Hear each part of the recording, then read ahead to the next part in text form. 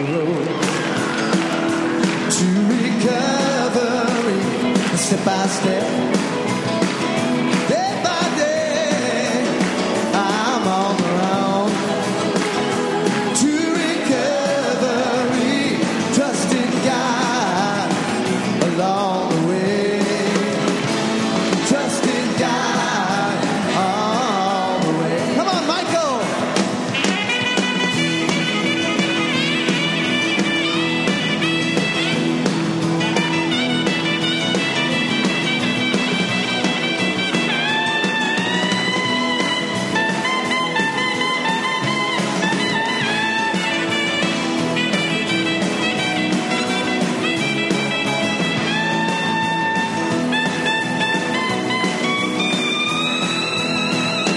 There are tears on my pillow that won't dry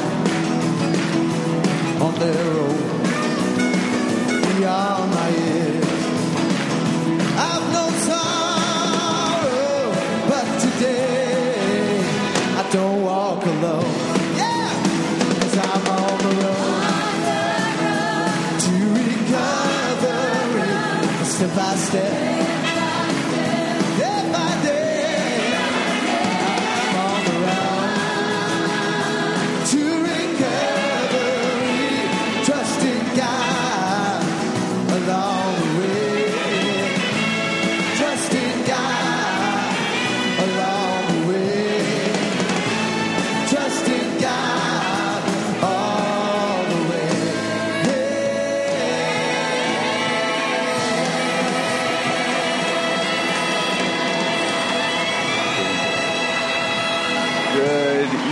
Everybody, happy Monday. Hi, Fred. You getting there, Ryan? Good. And Tanisha's in the house. Fantastic. All right. Oh, a couple moments behind. Boy, who had to take a boat to get here tonight? Yeah. Boom. Boom. Welcome. Welcome to the Fort Lauderdale Primary Purpose Big Book Study Group. To prepare for our Big Book study, let's get focused by having a 3-minute moment of silent meditation followed by the fog light prayer. Good evening, everybody. I'm a recovered alcoholic. My name's Mike Chase. I'm a recovered alcoholic. My name is Fred. Hi, Fred. Thanks for joining us tonight. We're going to start their meditation in a minute or so. So please take a moment to get situated, get comfortable, spread out. Don't want it to turn into nap time, though. Yeah, turn off all devices that make noise or will distract others for the duration of the meeting. The coffee area will be closed for this portion of the meeting so as to minimize distractions. And please try and refrain from disturbing others by talking or constantly getting up and sitting back down. For meditation, some suggestions are focus on your breath. Have your eyes closed. The lights are going to go down. The monk music's going to be playing in the background, basically to cover up the body's sounds, the gurglings and whatnot. Concentrate on the air coming in. Feel it come in through your nose. Let it just marinate in your lungs a little bit, and then let it out with a. Yeah, take this time to get focused on that. Take this time to get reconnected to God. Let the craziness of the day drift away, and ask God to help you stay focused on the study. Yeah. So the light's going to go down. We'll see you guys in 3 minutes.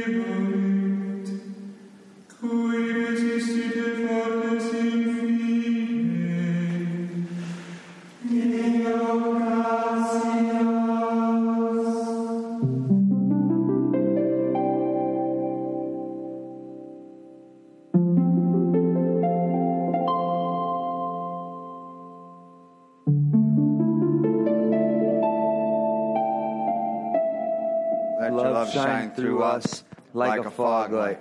For those who are lost, sick, and dying, and find your love through us. We got a secretary report, and that would be Scott, everybody. Hey, Scott. Hello, everyone. I'm your recovered alcoholic secretary. My name is Scott. Hey, Scott. In keeping with the seventh tradition, which states that every group shall be fully self-supporting, declining outside contributions, the baskets are now going around. I have asked Pete to please join me up here and read the recovered statement. We read this notice to explain why many people in this group identify as recovered rather than recovering, and what it exactly means to be a recovered alcoholic. Hi, I'm recovered alcoholic. My name is Peter. Hey, Pete. Peter. Recovered. We are not cured of alcoholism. Recovered, but not cured. That presents a conflict to some alcoholics. If we were cured, we would not be able to drink responsibly. If we were cured, we would be able to drink responsibly. No, we are not cured. The allergic reaction to alcohol will remain with us for our lifetime. But we have been restored to sanity. That was the problem. The main problem of the alcoholic centers in the mind rather than in the body. We are now sane where alcohol is concerned. Consequently, we have recovered. Thank you, Peter. We believe in sponsorship. 1940-style big book sponsorship from forward to second edition. Alcoholics Anonymous, of alcoholics who came to AA and really tried. 50% got sober at once and remained that way. 25% sobered up after some relapses. Among the remainder, those who stayed with AA showed improvement. What we've seen, felt, come to believe, and experience is that God has not changed over time, and neither should the sacred approach back to his loving arms. The statistics above suggest a 75% plus success rate.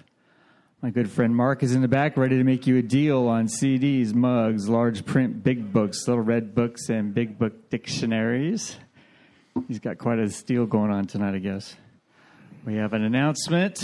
Let's see here. On this weekend, Fellowship of the Spirit, the Wyndham Deerfield Beach Resort, Mickey and Mary M. from Denver, Colorado will be in attendance. I think you can still get these online. Who's our guest speakers, too? Guest speakers are Pat R. And Marion W. And Marion W. Oh, Marion W. Hello, Marion. How are you? On a personal note, I'd like to invite you to meet Zach and me, the Little River Club, on Wednesdays starting at 7 o'clock. We're doing a big book study ourselves. Timelines.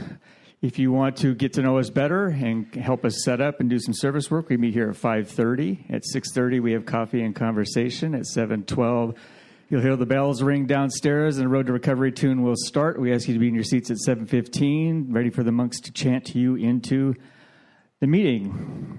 I hope you hear what you came to hear tonight, and we'll see you next week. Thank you, Scott. From the forward of the first edition of Alcoholics Anonymous, we of Alcoholics Anonymous are more than 100 men and women who have recovered from a seemingly hopeless state of mind and body. To show other alcoholics precisely how we have recovered is the main purpose of this book And of this group. From There's a Solution, also from the Big Book. The tremendous fact of every one of us is that we have discovered a common solution. We have a way out on which we can absolutely agree and upon which we can join in brotherly and harmonious action. This is the great news this book carries to those who suffer from alcoholism. So this is an open meeting. As such, all who have an interest in alcoholism and the program of recovery are welcome. Because this is an open meeting, you need not identify yourself nor your reason for being here if you do not wish to do so. Your anonymity will be protected. We ask that you protect ours. On the topic of that, this is a podcast meeting. If you do not want to be on the interwebs, when the question and answer format comes around, the mic comes to you, just make a funny voice, pass the mic, do whatever you feel. Can see a show of hands of people joining us for the very first time in person here. Cool, we got one gal. Where are you from? Montana. Visiting from Montana. Wow. Can we have a show of hands of recovered alcoholics? And leave your hands up. If your hand's not up, I recommend you talk to the folks whose hands are. Get you connected to God. It's happy, joyous, and free. While this is an open meeting, membership in this group is limited to those who wish to recover from alcoholism and have a desire to stop drinking for good and all. Each member of Alcoholics Anonymous is a potential sponsor of a new member and should clearly recognize the obligations and duties of such a responsibility. I'm looking forward to the traditions tonight. 11, right? Yeah, that's going to be cool. Not yet. I'm just like it occurred to me. It's like, we got 2 more 12. amazing nights. Okay, is this 12. your last night tonight? Last session. This is 12 tonight? Wow, we forgot to bring the... Okay, cool. So... Does anybody need a big book? We have a few loners. Yeah, Raise who your stuck hands. by the welcoming folks and didn't get a book tonight? Good. Everybody should have a book in front of you. Sounds good. All right, now it's that time. Before we begin our study of the big book, last week we reviewed Tradition 11. Yes. Tonight, let's take a quick review of Tradition 12. Please refer to the unabridged big book, page 562, and in the little abridged book, page 177. Welcome, Lexi. Lexicon. Hi. Hi. Hello, everyone. My name is Lexi, and I'm a recovered alcoholic. And this is actually and truly Tradition 12. Yes. The last hurrah. Doesn't she recap them next week again? Yeah, I believe so. No, I don't. believe No, so. no. Tradition 12. All right. Anonymity, I'm going to have to say that like 100 times, is the spiritual foundation of all of our traditions, ever reminding us to place principles before personalities, and in the long form. And finally, we of Alcoholics Anonymous believe that the principle of anonymity has an immense spiritual significance. It reminds us that we are to place principles before personalities, that we are actually to practice a genuine humility, this to the end that our great blessings may never spoil us, that we shall forever lie in thankful contemplation of Him who presides over us all. All right. Anonymity used to really honestly confuse me a little bit. When I first came into the rooms, I chalked it up to absolutely nothing more than confidentiality. I just kind of figured that everyone was super embarrassed to be here and that they more or less wanted to protect their reputations and their relationships and their jobs. And I was absolutely one of those people. In the beginning, I was full of fear and absolutely ashamed that I could be an alcoholic. So it made sense that anonymity was a way to keep my affiliation with AA a well-guarded secret. It made sense that it was a way to keep other people's affiliation with AA a well-guarded secret. And it made sense not to scare a potential newcomer from potentially seeking the help that they desperately need because they shared that same fear and shame. And then I started reading the book. And then we all read, it is important that we remain anonymous because at present we are too few to handle the overwhelming number of personal appeals which may result from the publication. Being mostly business and professional folk, we could not well carry our occupations in such an event. And that was interesting. I was like, that's kind of not what I thought it was. And then I kind of learned about traditions and anonymity at the public level and self-appointed messiahs speaking on behalf of AA and not selling personalities and everything that we kind of went over last week in Tradition 11.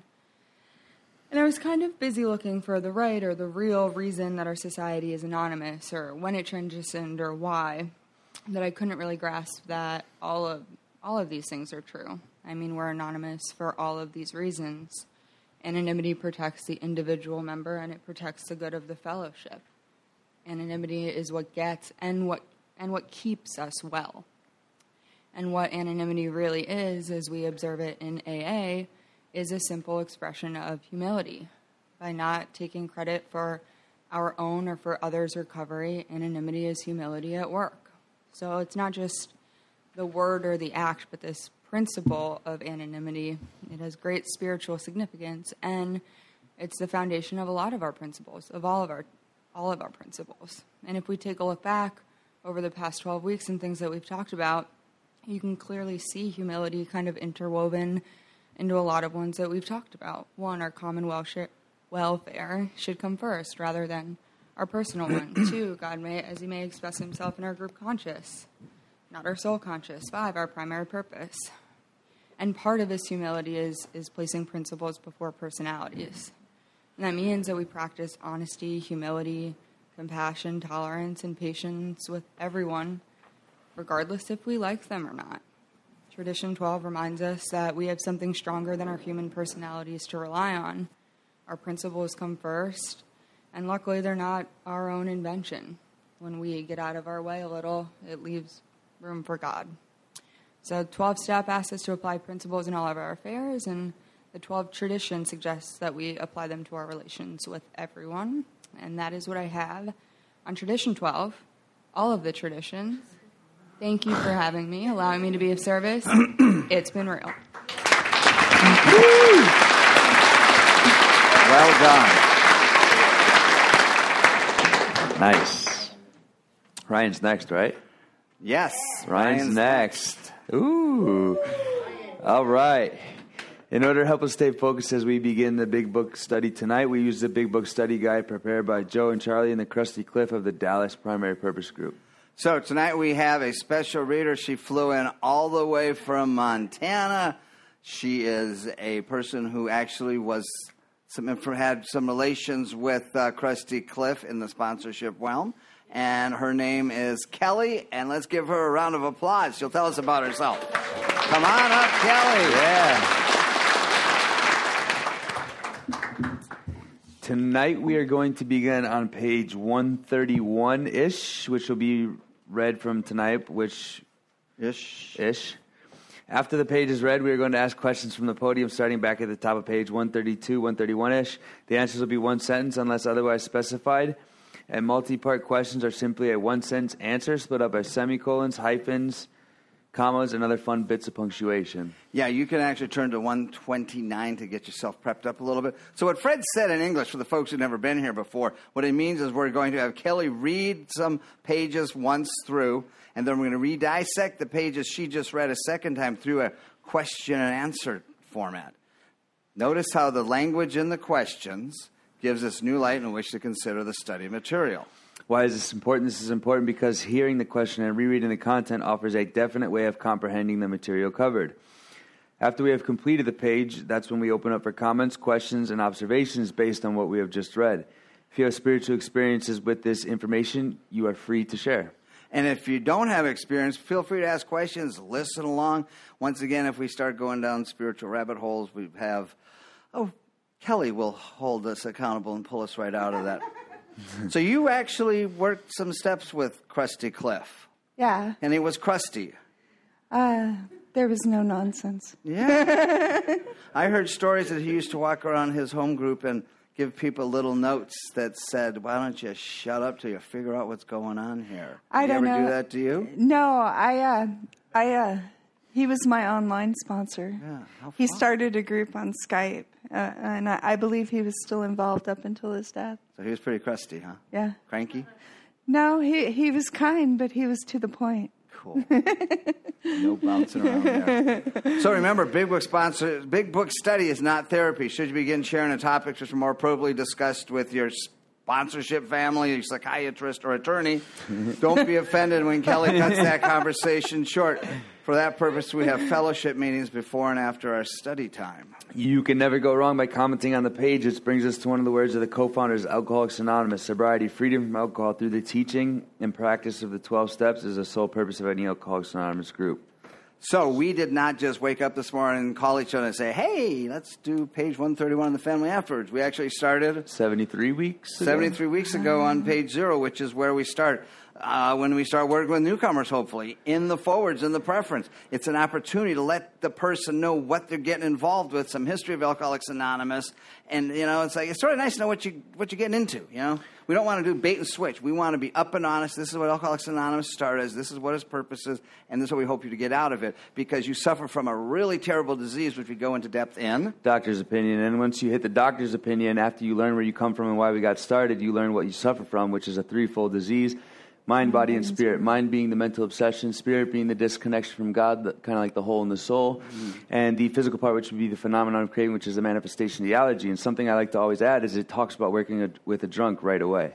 And one of the greatest forms of communications people have with each other is through storytelling. So we have a chapter called Bill's Story, which brings the forwards, the doctor's opinions to life. It shows the progression of alcoholism, his fun, his struggles, his inability to control and enjoy, and a solution and a whole new way of life, which is based on a process of having a spiritual experience, which we talk about in... There's a solution, and there's a solution. It basically... talks about a spiritual experience, and that is the solution. How do you get one? Through working the 12 steps. It talks about how fear doesn't keep you sober, how self-knowledge doesn't keep you sober, and then it brings you to a chapter on... There's more about alcoholism. If you're like me, it's like I wanted the least amount of effort with the most amount of results when I first came to Alcoholics Anonymous. I just wanted to like make the coffee, sit and show up early, leave a little late, and get sober. And it never worked for me, you know. I agreed with some of the things that they set up on the banners about the steps and whatnot like that, but I wasn't really willing to go to the work until I read the chapter called More About Alcoholism, which explains what happens to people like me, a real alcoholic, who has the knowledge, who has the willingness, and the complete inability to stop and control my drinking on that makes me a real alcoholic, which means I have the relationship with God in order to have a spiritual experience. And I don't know about you, but I had some issues with God when I first came in here, so we have a whole chapter called... We Agnostics. And We Agnostics, basically, it pins you in a corner to say, who are you to say there's no higher power? Who are you to say there's no God? It's going to challenge you to what you think you know, and it's going to allow you to have a new experience with God. So then we sit around for about 6 months and just think about that, don't we? No, we get into action. We have a chapter called How It Works. We need to have a relationship with God ASAP. So in order to have a relationship with God, I have to find out what's blocking me with God. So I make a decision to start a process. I make a decision to turn my will, which is my thinking, and my life, which is my actions, over to the care of understanding of my God of misunderstanding. That's the third step. And the best way to develop that relationship is to find out what's blocking me, hence our fourth step. Resentments, fears, sexual conduct, and harms to others. I find out exactly what's blocking me from God, and I know everything, don't I? Once you give your life to God, you go into action, and it's the 7-step wonder. You take that fifth step, and you do a fifth step as your sponsor. That sponsor is going to be guided by God. They're kind of going to direct you with the list of character defects. Once you have those, you can go to 8 and 9. You take that list, that inventory, and you kind of make a men's list, and you put it together. Now, soon, maybe never. And those all change considering. And then you can get to 10 and 11, and 10 and 11 is kind of like your daily directions. You wake up, start your day with the God buffet, you go to bed, you kind of end your day with a little nightly inventory. Who knows what foreshadowing is? Good. We have the forwards, the doctor's opinion, Bill's story. There's a solution. More about alcoholism. We Agnostics foreshadows one thing. You're going to be working with drunks someday if you want to stay happy, sober, and free. So we got a whole chapter on how to work with others. Well, actually, it's how to do a 12-step call, successful 12-step call. How to give them information that makes them feel like they're completely hopeless, and then give them some information and a solution that gives them hope, so hopefully you can go and read the book with them and help them get connected to God so they can, in turn, go help with others. Oh, by the way, there's a whole bunch of people we really affected, so we have a few chapters to them, and the first one is to the wives. And, I mean, it's kind of like a version of working with others, but it's literally to the wives. And into wives, it is going to list off different types of alcoholics. The wife is going to be reading this. They're kind of going to figure which one they're dealing with, and it also gives them a solution on how to deal with them. So once we figure out how to deal with the wives, it's time to get the family involved, too. It's called...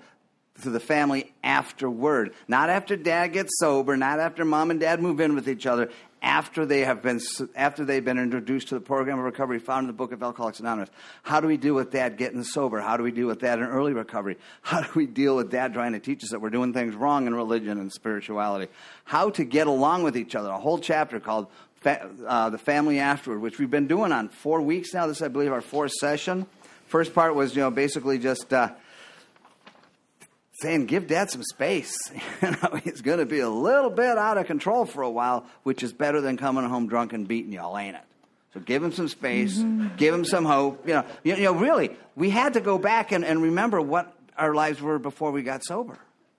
We get in here and we quickly forget the doo-doo we put family members through, So these people are a lot of these people are reading the family afterwards are still in the doo-doo phase, Dad has not become a big book thumper yet.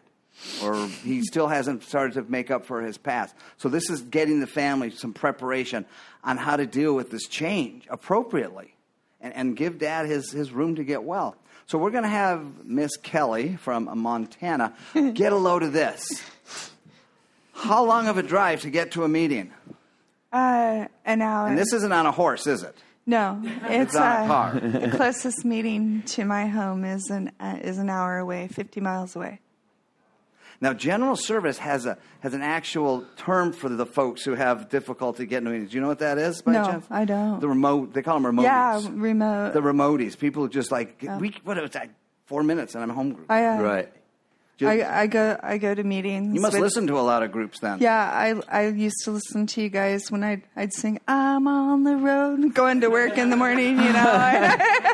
I listened to you on the way to work. I'd listen to you at work. I'd be having a bad day and I'd listen. But I also I get to go to meetings with people from all over the world online.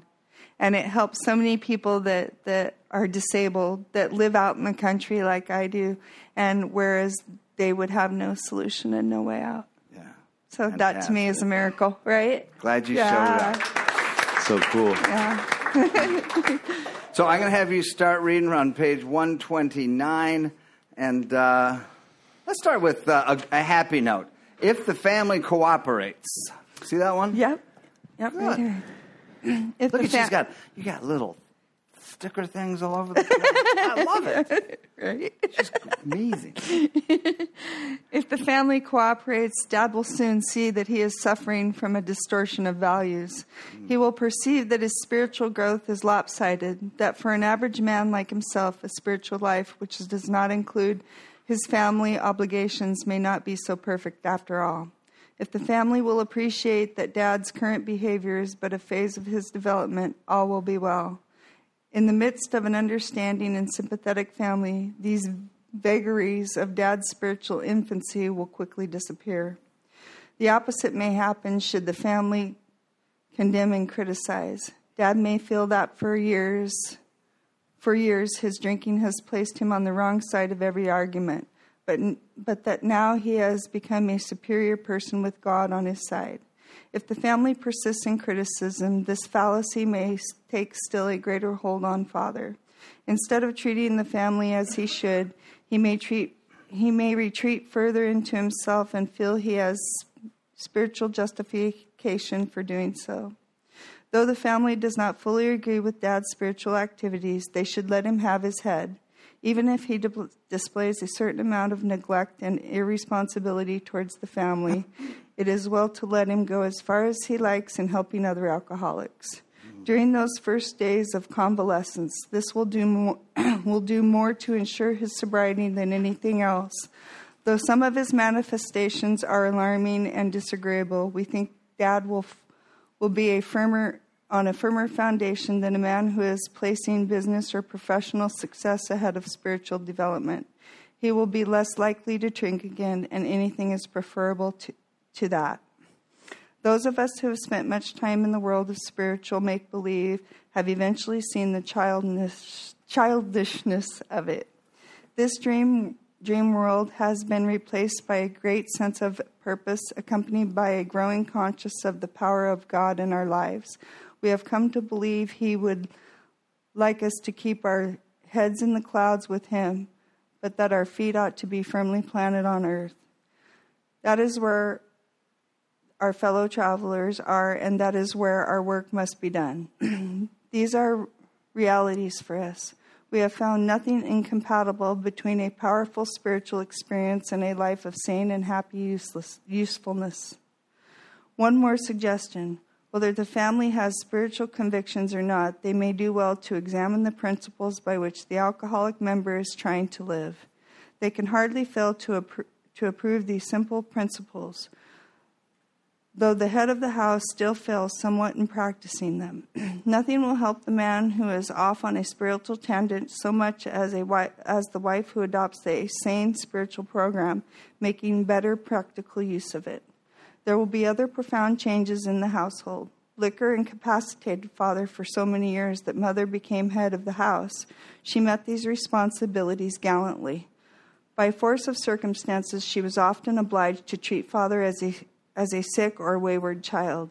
Even when he wanted to assert himself, he could not He could not, for his drinking placed him constantly in the wrong. Mother made all the plans and gave the directions. When sober, father usually obeyed. Thus, mother, through no fault of her own, become accustomed to wearing the family trousers. Father, coming suddenly to life again, often begins to assert himself. This means trouble, unless the family watches for these tendencies in each other and comes to a friendly agreement about them. So this is the next part she's going to start reading. It's going to be our study phase. So, how's it going over there? Want a glass of water?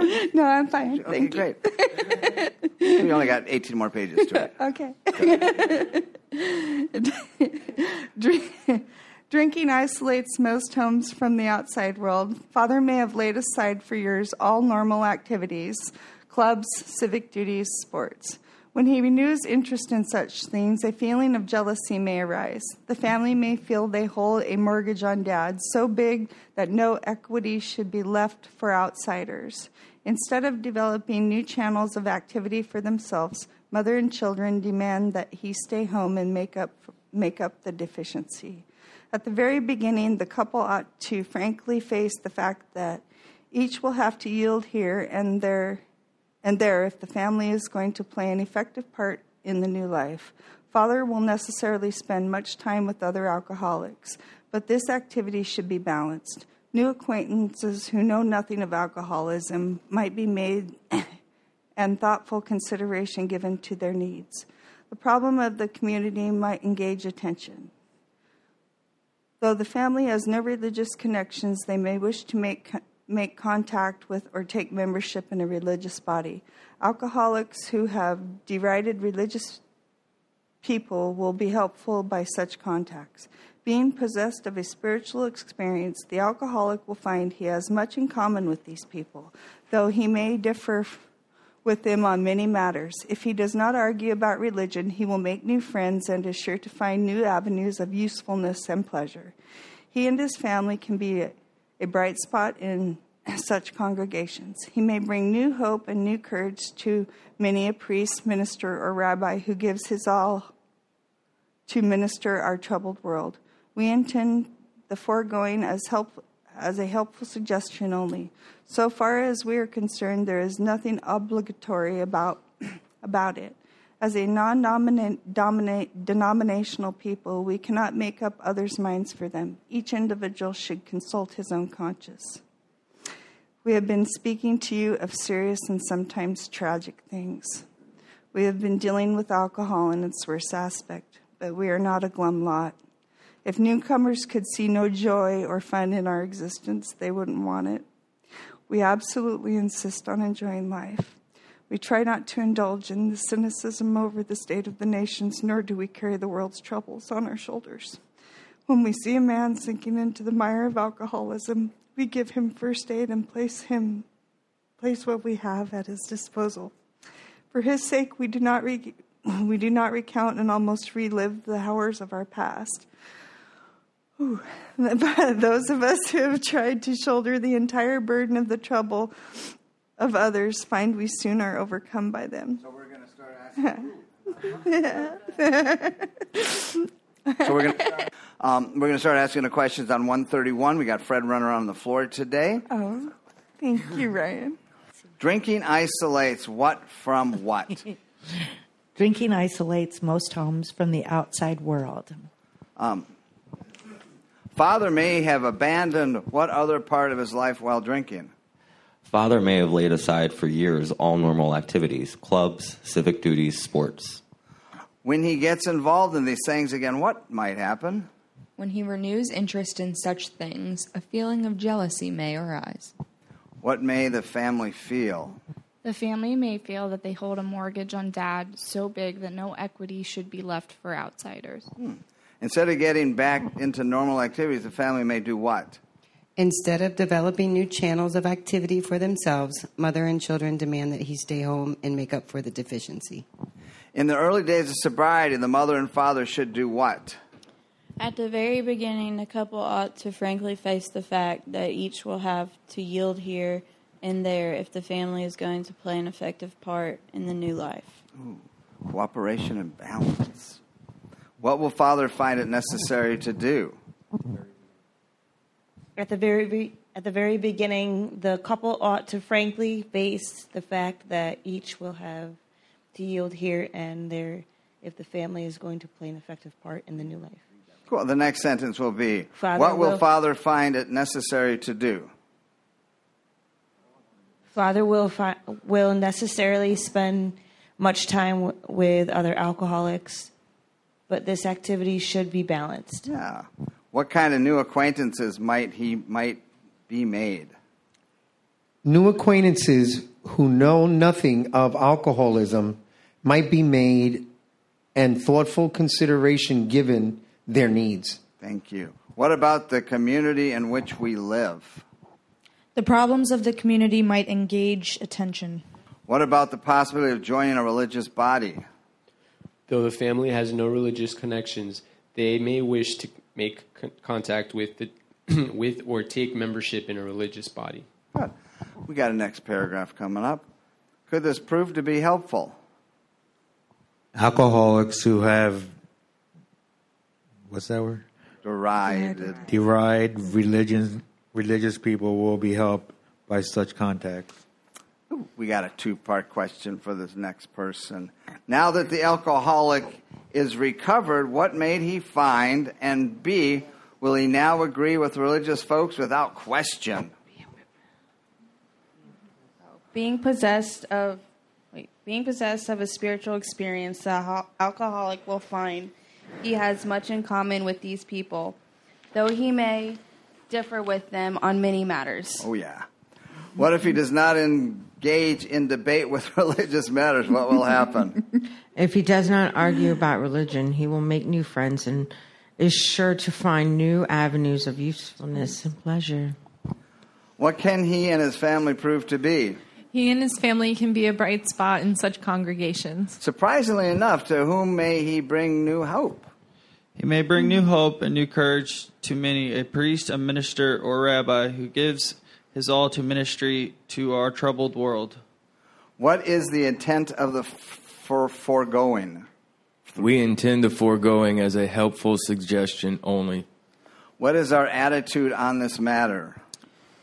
So far as we are concerned, there is nothing obligatory about it. What religious bodies are we affiliated with? As non-denominational people, we cannot make up others' minds for them. What should guide each individual in his matter?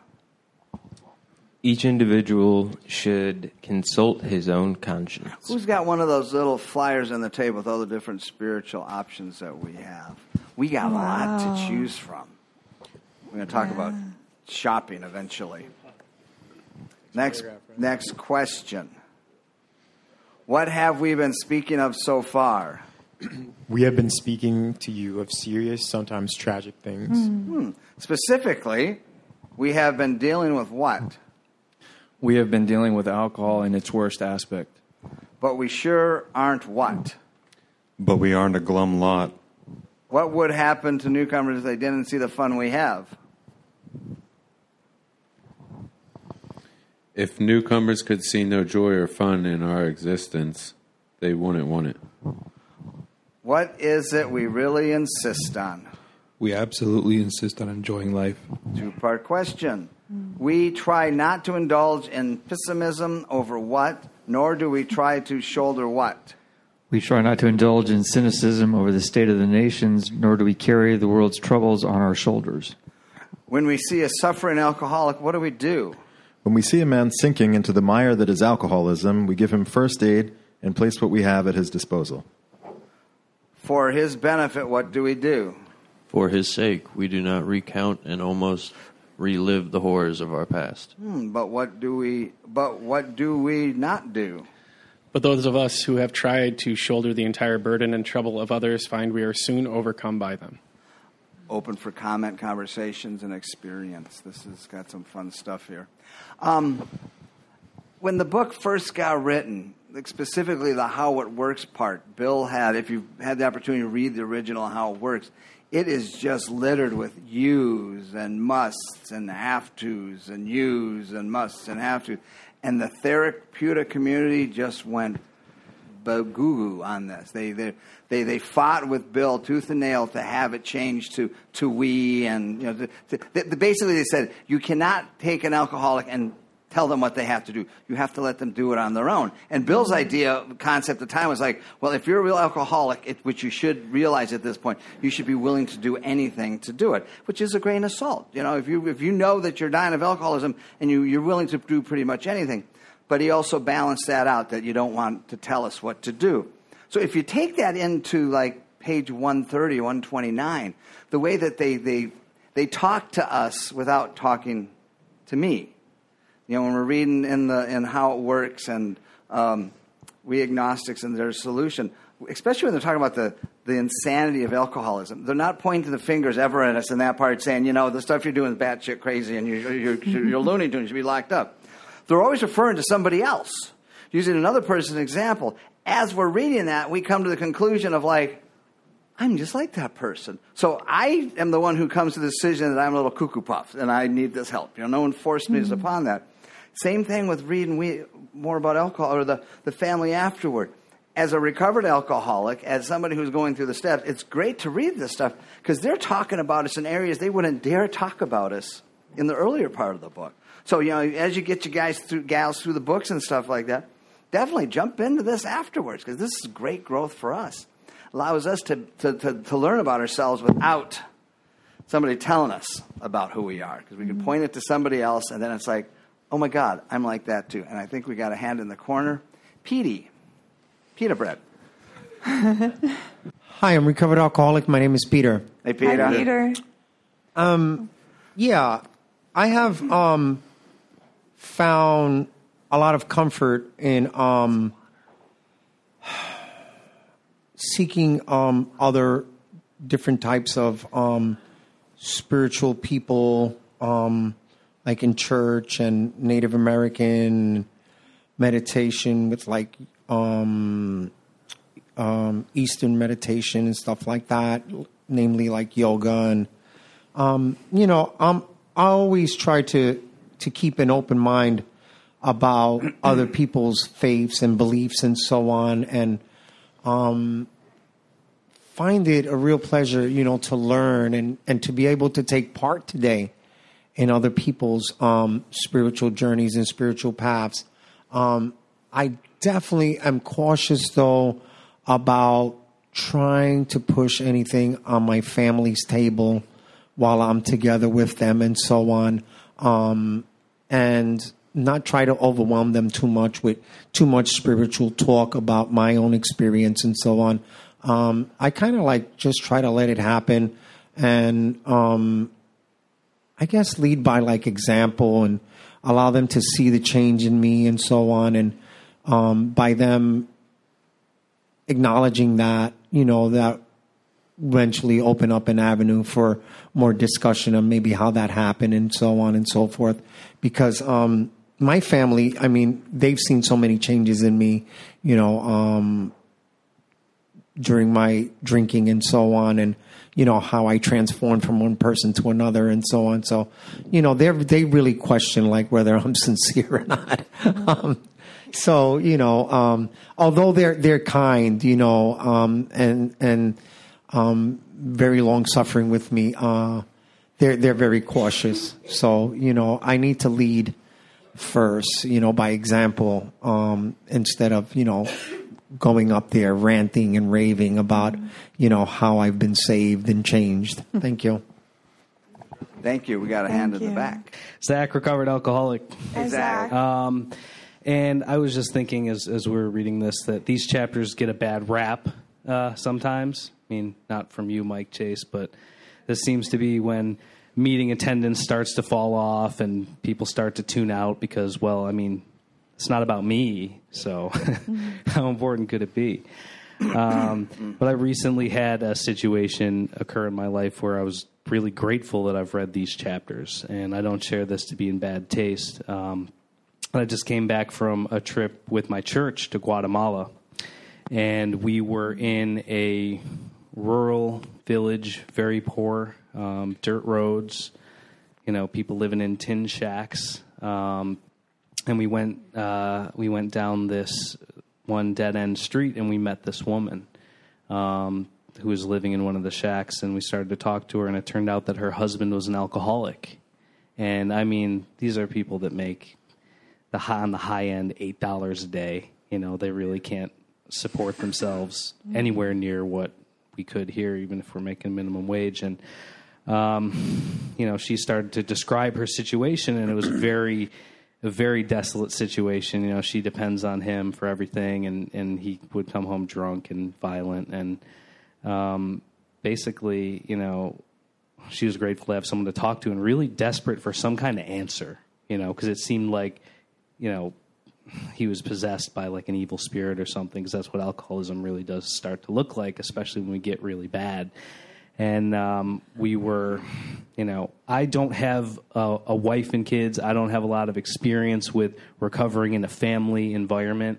And so that's why I'm grateful that I read these chapters, because not only were we able to listen to this lady and be a relief for her in that way, but I was able to say with confidence, you know, if you live a spiritual life, there's a much better chance that he'll recover.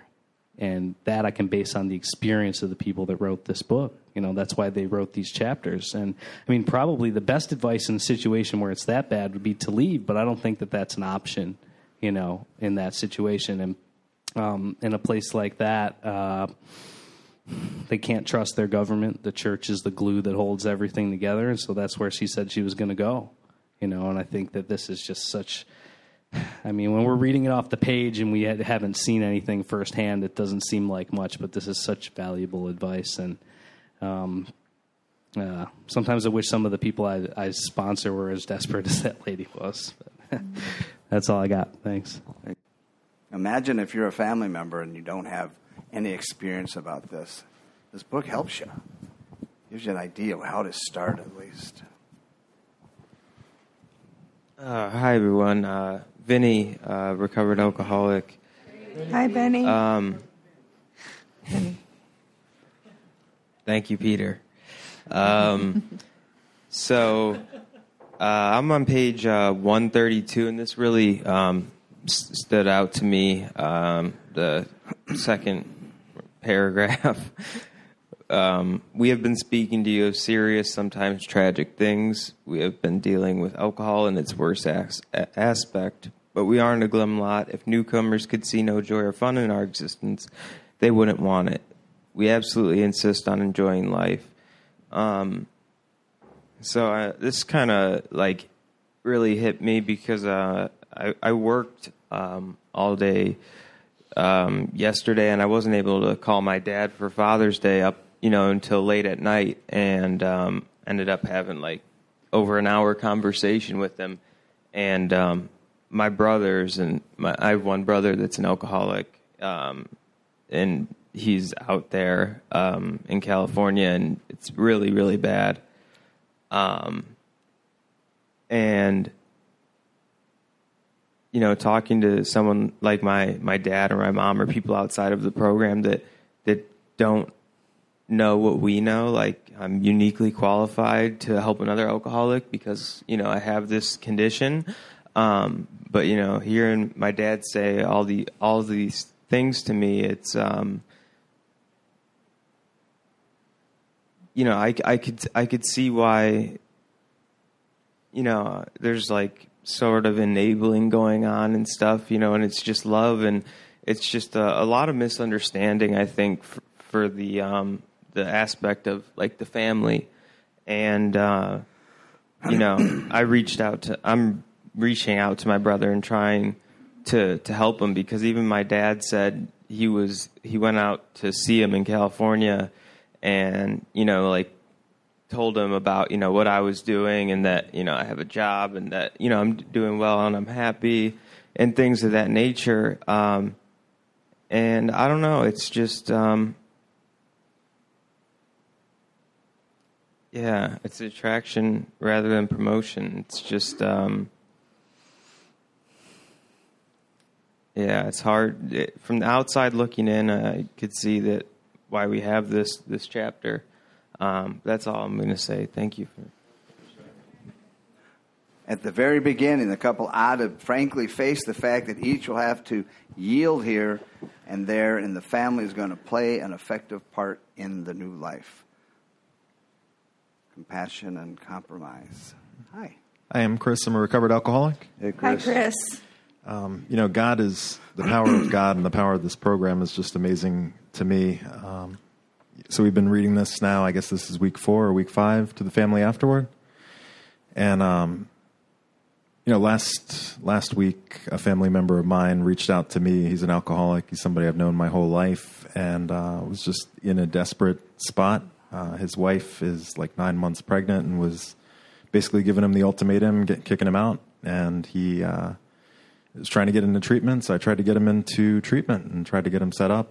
But he's in the wind. I don't know where he is. But after that, I talked with his parents, my aunt and uncle, and it's like I felt like God was kind of preparing me to have that experience through being here and through reading this book and through working with the men that I have the privilege to work with, just to see what this disease is and be able to explain it to somebody in a way that is helpful and makes any amount of sense to somebody when they're going through that, because now they're thinking about a new grandchild coming and their own son. They don't know what that situation is going to look like, and it's a very difficult, ugly thing to have to experience. And so they have a little bit of experience in Al-Anon. They were actually going to the beach. They weren't involving themselves in that because they've already involved themselves in multiple other treatment centers and money and help and over the years. And we've lost another family member to this disease too. But it was a bright spot. So it says here, he may bring hope and new courage to...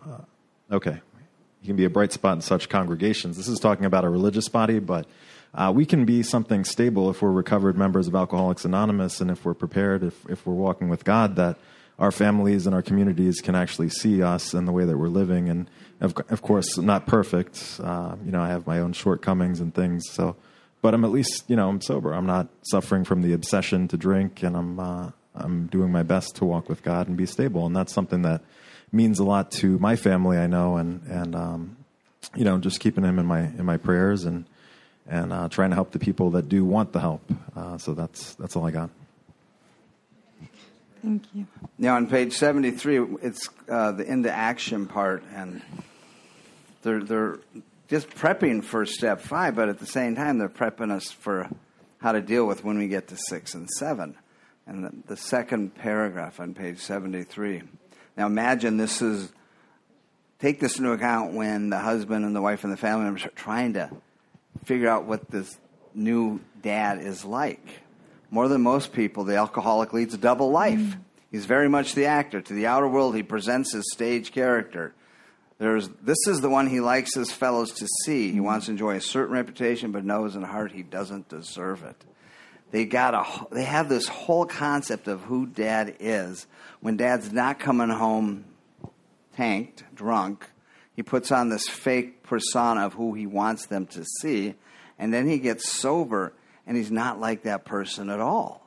How does a family deal with that? How do they accept that this isn't the dad we expected to get? This isn't the dad that they remember, if they can even remember it. So, everything we've been reading today is just about getting to know people. Me and my roommate, he was out there running and I was out there running, and I got sober and then he got sober, and then we're just trying. It took a while for us to get a common place where we could start a new friendship, a new relationship, and I didn't have Al-Anon, and we weren't talking about this stuff in AA, and I made a lot of mistakes and there's a lot of hurt feelings. So this stuff to the family afterwards would have certainly helped me. And it would have helped me if he had read it too, definitely. Made my life easier. Anybody else want to share? Hi, Frank. Hi, I'm Frank. I'm alcoholic. Hey, Frank. You know what? I was thinking, I like a lot of my family doesn't live. None of my family lives around here, but I got myself into a situation like last year where I let a roommate, I let a guy become my roommate and all this stuff, and I like like I'm just coming back. Like I got like a little over a month, and you know, before I went out, it was like I was taking good care of myself. I was doing a lot of good things. You know what? My head was pretty much like in the right place. But now it's like after I went out and all this stuff, it's like I got to a point of desperation where I had to get this program or I was going to die. That's kind of like where I felt like when I was coming out of detox. And so I that very day that I came out of detox, I went right to my first meeting, and I've been making a meeting every single day, and I've been trying to do like all these positive things for myself. But the situation is that I have a roommate that will not let the fact that I have relapse go, and he constantly puts me down for it. And so I talked to my sponsor about it and all this stuff, and he's like, give him like a time to get out. You know what? It's like I was so happy when I was living by myself, and the thing is, I pray now, which I never did. I don't really have that connection with God, but I hope to one day find that. And I'm running out of time. I was just told. So Thank you very anyway, much. thank you. So your sponsor's got some good suggestions for you. This book has got some really great suggestions. By the way, can I see a show of hands of people who've relapsed before?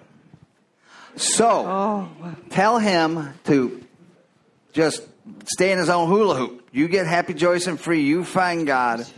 You know, you don't let people abuse you. For some reason, Alcoholics Anonymous has found it acceptable to punish people for relapsing. The walk of shame for the white chip, the begging for some sponsors to take them back. That's BS. Yep. You're back. You got God on your side. My name is Kelly, and I'm an alcoholic. Kelly. Hey, Kelly. You go, Mike. Yeehaw. You know, I every time I read Glum Lot, I choke up because I remember I walked up the doors to the Yelm group in Yelm, Washington, and you know, you ever see one of those cars that's been in a really bad wreck and they're all mangled and distorted? And that's who I was. Mm-hmm. And here they all are out on the front porch, smoking, drinking coffee, laughing, cutting up. And here comes Martin and Darren, and I'm walking up, you know, mangled, beaten, broken. And they come walking up, you okay? My name's Darren. My name's Martin. And, you know, it's the dudes, of course. But, and they took me in, and they took me under their wing, and that group told me that they would love me until I could love myself. And we always laughed, you know, after the pain started going away, and I felt like I was home. So when I read, we are not a glum lot. And if newcomers couldn't see any joy, why would we be here? I get choked up because that is so true. Because if it was gloom and doom, and I think Joe and Charlie talk about it, you go to some meetings, you go in feeling pretty good, and you want to cut your wrists when you get out. It's just not worth living anymore, you know? I always laugh when I hear that because I've been there, done that, you know, been to those type of meetings. But I think my point being is through God and the power of Alcoholics Anonymous, you know, here I am. I got this awesome sponsor, and I listen to Mike Chase all the time on the podcast, and I get to be here today. Boom. And it has nothing to do with me. Boom. Because if I had my way, you know, I'd be running and gunning. So. Thanks for sharing. Yeah, thank you. Can you give us a yeehaw? Yeehaw. Okay, that's pretty Montana. I think Marion has her hand up after this one. After. Hi, I'm Kelly, recovered alcoholic. Hey, Kelly. Hey, Kelly. Kelly from Fort Lauderdale with a Y. Give us a whoop whoop. We are not a glum lot. That's right, and a sober sister. So this is just singing to me. When we see a man sinking into the mire that is alcoholism, we give him first aid and place what we have at his disposal. For his sake, we do recount and almost relive the horrors of our past. But those of us who have tried to shoulder the entire burden and trouble of others find we are soon overcome by them. Ooh, golly. This just really, really stands out to me because a lot's going on in my head, but I heard Lexi talking about humility. You know, and this brings me back to humility because I can't save those people. I can't keep people sober, and I can't make them drink. I have to do the work so that I can say this prayer. God, let your love shine through me like a fog light, so that those who are more lost, sick, and dying can find your love through me. It's our responsibility to keep God in our program and keep our light shining and offer it to the people. But if they don't take it, we got to give it to God. We can't shoulder the entire burden of all the world and the troubles and our friends that relapse. It overcomes us, and I work in that field. So I have to be reminded of that constantly, that it is not my responsibility.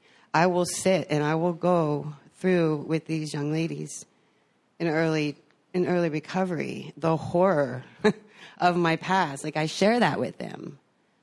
But they can also, it's my responsibility to keep that love and that light in my eyes so that they go, what does she have? I can't convince him. I can only keep that light shining in me so that people want it. It's God that keeps people sober. That's it. It's all in his power.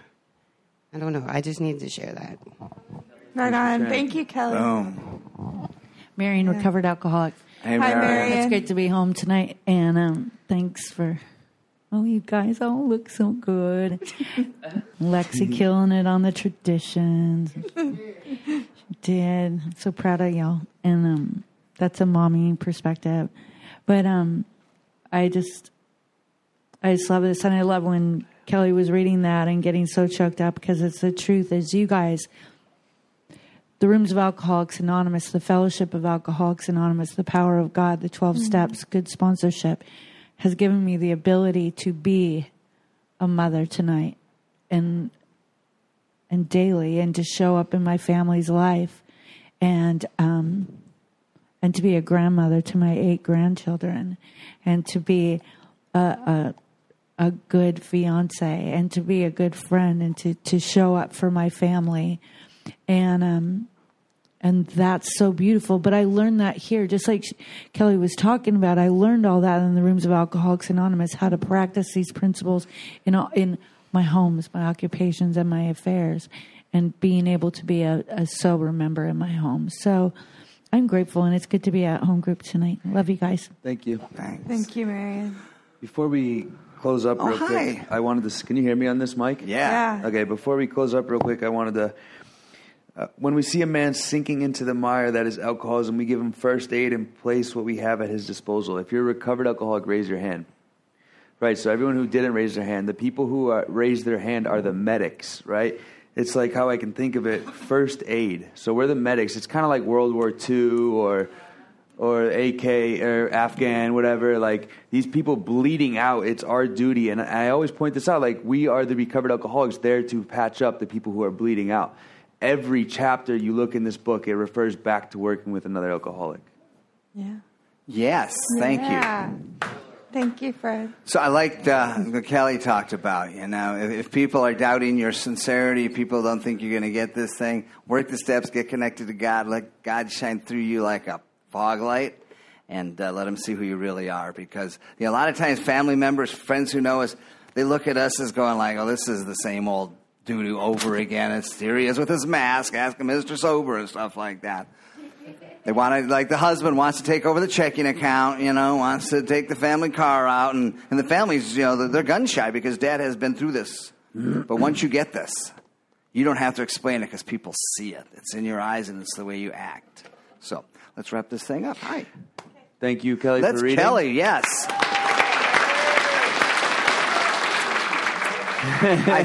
I'm not sure. I think we're going to have a hoedown afterwards up the street. We're going to do that. So anybody wants to find out about recovery in Montana, Is that how you say that? Montana? Montana. We'll be going to we're gonna do the Floridian afterwards, so join us for the Floridian to hear some Montana stories. Did you ever see buffalo? Oh yeah, right up the road. Right up the road. Yeah. Is it true you guys have eagles like we have squirrels? You can drive along, and I used to go buy eggs at this ranch, and it was like 40 minutes away from my house up dirt roads. And they have a buffalo ranch right up the road from our house. Do you have any yaks? Yaks? Yaks. No yaks. Okay. We had Fred used to get drunk and yak a lot. You got to be yakking me. Aren't they like alpacas? Alpacas. Ooh, okay. Fred, focus. All right, sorry. Mike Chase, focus. From A Vision for You, page 164. God will constantly disclose more to you and to us. Ask him in your morning meditation what you could do each day for the man who is still sick. The answers will come if your own house is in order. But you obviously cannot transmit something you haven't got. See to it that your relationship with him is right, and great events will come to pass for you and countless others. This is the great fact for us. So abandon yourself to God as you understand God. Admit your faults to him and to your fellows. Clear away the wreckage of your past and give freely of what you find, and join us. We shall be with you in the fellowship of the Spirit, and you'll surely meet some of us as you trudge the road of happy destiny. Okay, I love saying this part right here, so it's a tongue twister. It is the practice of the Fort Lauderdale Primary Purpose Big Book Study Group for group members, sponsors, to introduce their new sponsees by presenting them with a sponsorship medallion. Does anyone want to do so tonight? Oh, right. Boom shakalaka. Hi. Don't. Did she teach you the dance yet? No. Oh, okay. Marion, recovered alcoholic, and all the way from Montana, we have a gal named Kelly, and we just went through 5, 6, and 7 this weekend. And Kelly, Yeah. on behalf of Alcoholics and God, welcome to the family. Welcome.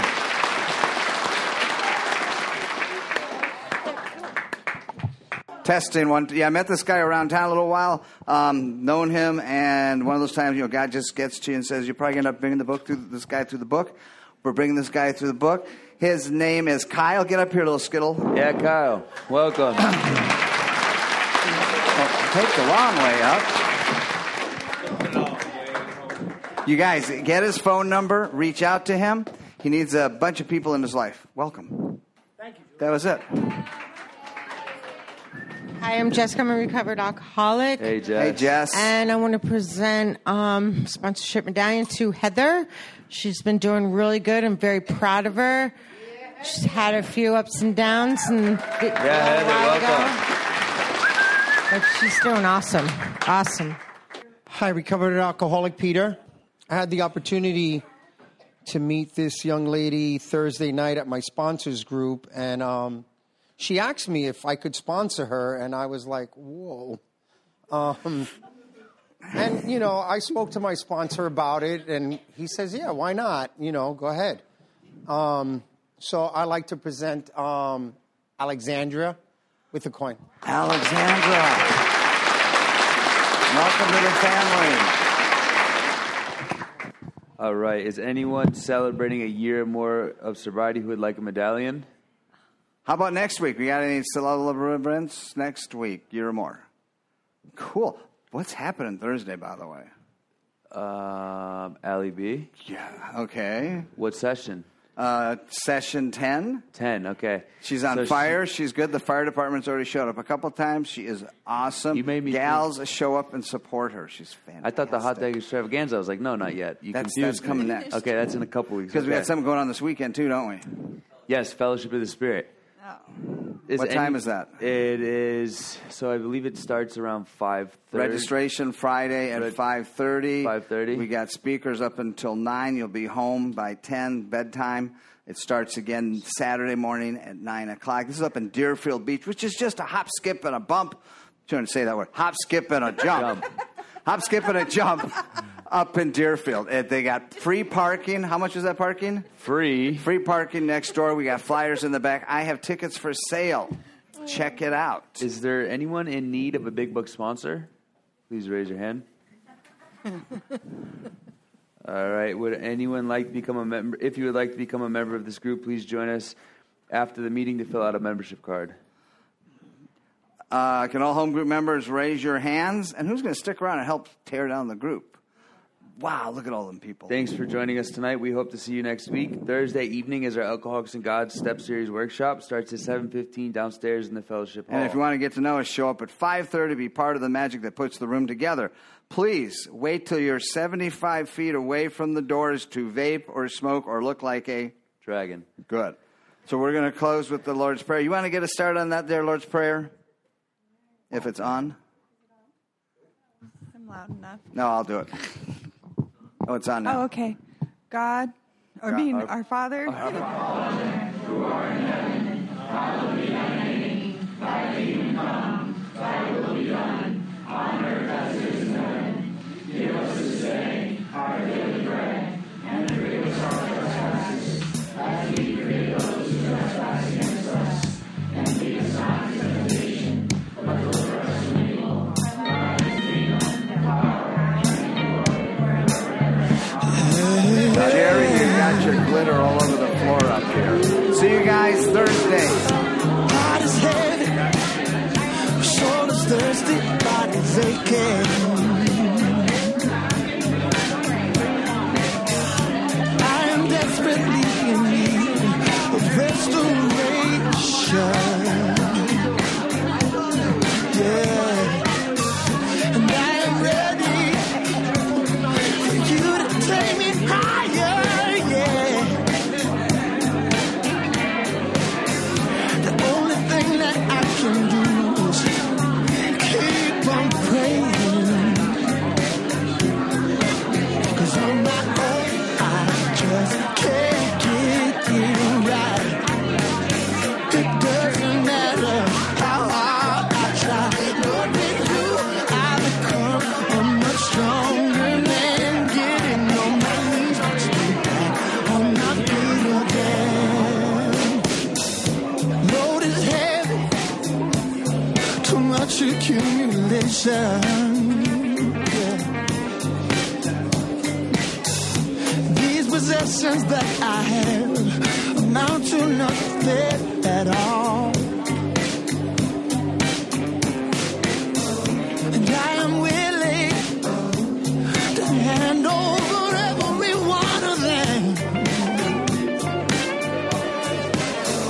'cause they won't profit me anything in the end.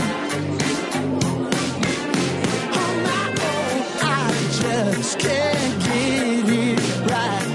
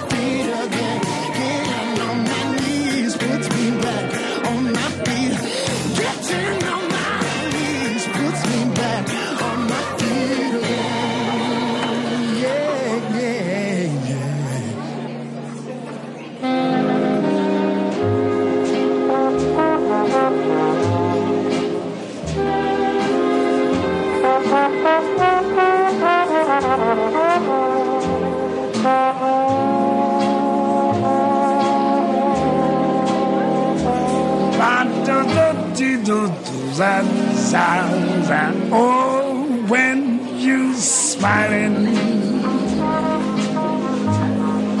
when you smiling, the whole world smiles with you, baby. Yes, when you laughing, when you laughing, yes, the sun comes shining through. But when you crying,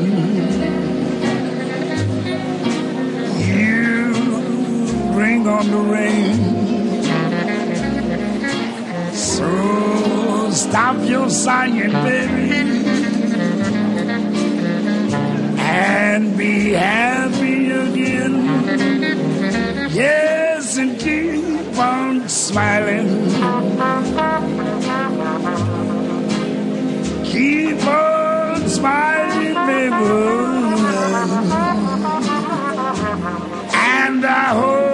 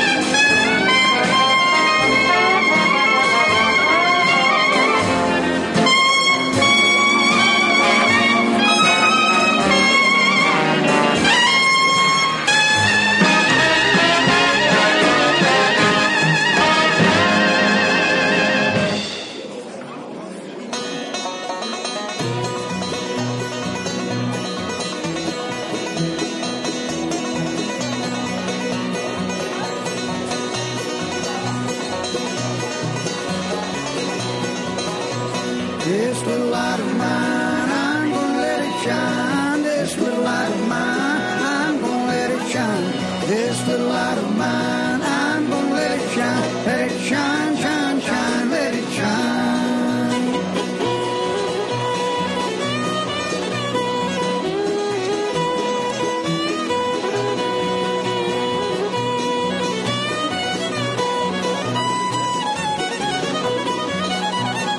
Everywhere I go, I'm gonna let it shine. Everywhere I go, I'm gonna let it shine. Everywhere I go, I'm gonna let it shine. Let it shine, shine, shine, let it shine. This little light of mine, I'm gonna let it shine. This little light of mine, I'm gonna let it shine. This little light of mine, I'm gonna let it shine. Let it shine, shine, shine, let it shine.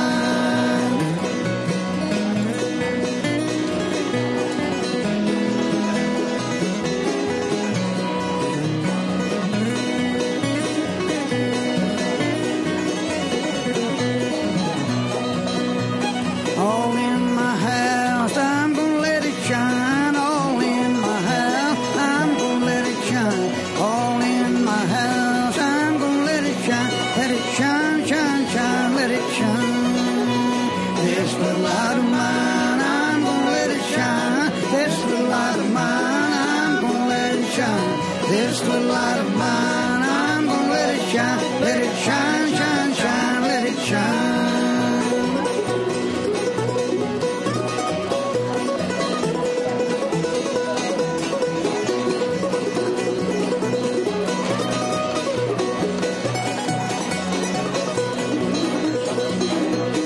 Out in the dark, I'm gonna let it shine. Out in the dark, I'm gonna let it shine. Out in the dark, I'm gonna let it shine. Let it shine, shine, shine, let it shine. This little light of mine, I'm gonna let it shine. This little light of mine, I'm gonna let it shine. This little light of mine, I'm gonna let it shine. Let it shine, shine, shine, let it shine.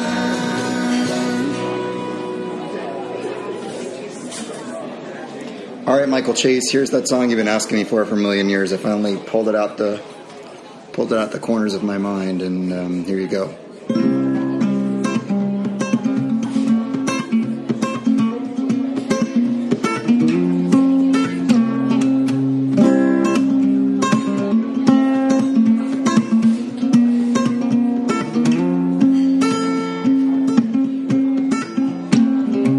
Fog is lifted, I see the light. Count my blessings when I go to sleep at night, and I dream now.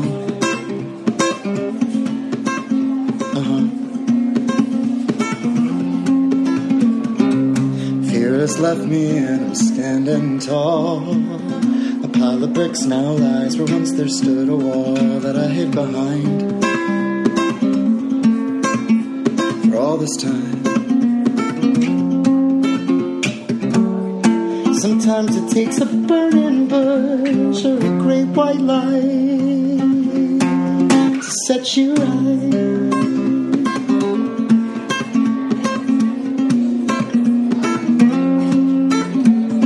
Well, my eyes don't cry now, and I'm out to dry. Pity party's over, the guest of honor has arrived, and he's on my side. For the first time in my life, are green now, growing vines. They twist and turn each way, flowers blooming all the time right outside my door. Like never before. I had to change everything to realize that today is the best day of my life.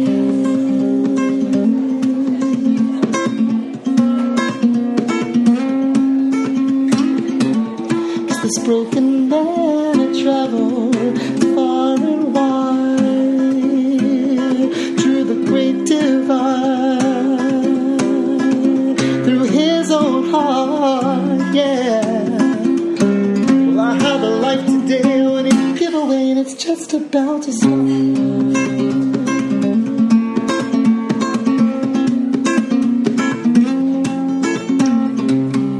So I face each day in a brand new way, show up and plug in my guitar,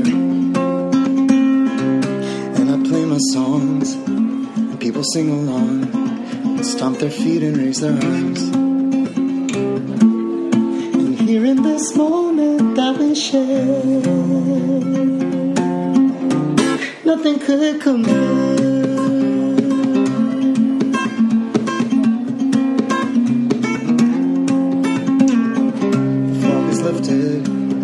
See the light, count my blessings when I go to sleep at night, and I dream now. Yeah, I dream now, and everything's alright. Oh man, going on 10 years old that song is. God bless. I love you, Mike Chase. Bye.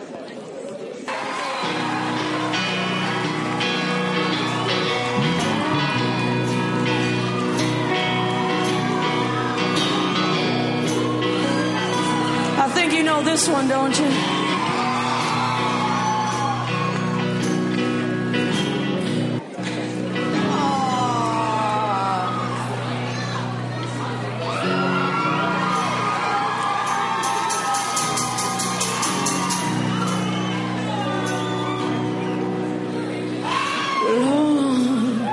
shine your light on me tonight.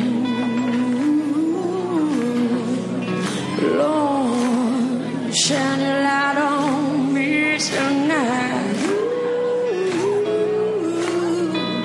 There ain't no place for a woman like me.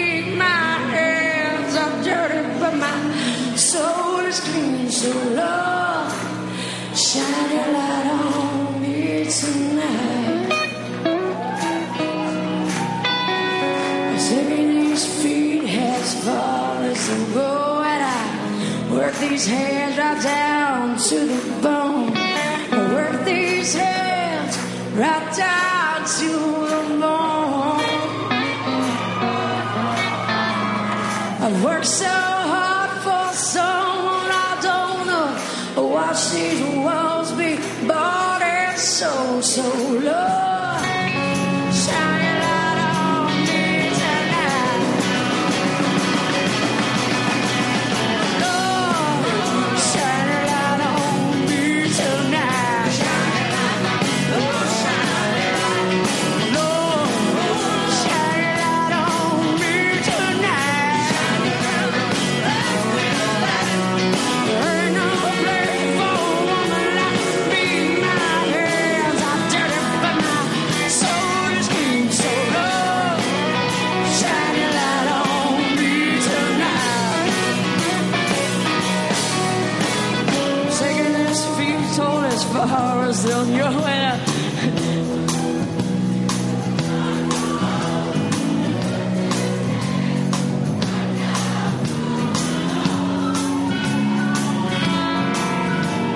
see, I once was young and free, baby. This old world,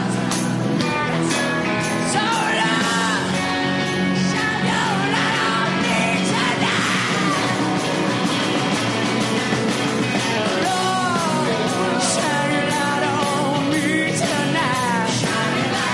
Oh, shine your light. Lord, shine your light on me tonight. Ain't no place for a woman like me. My hands are dirty, but my soul is clean. So Lord, shine your light on me tonight. Oh, won't you shine that light, son?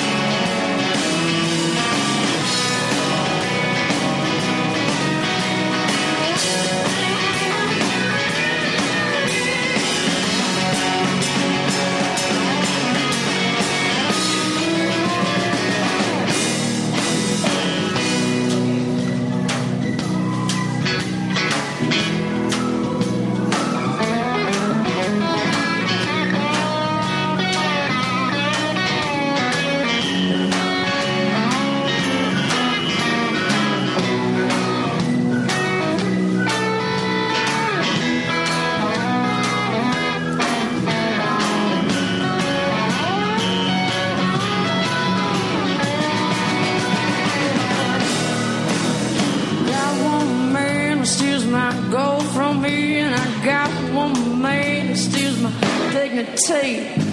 Got one man that just won't set me free. But clap your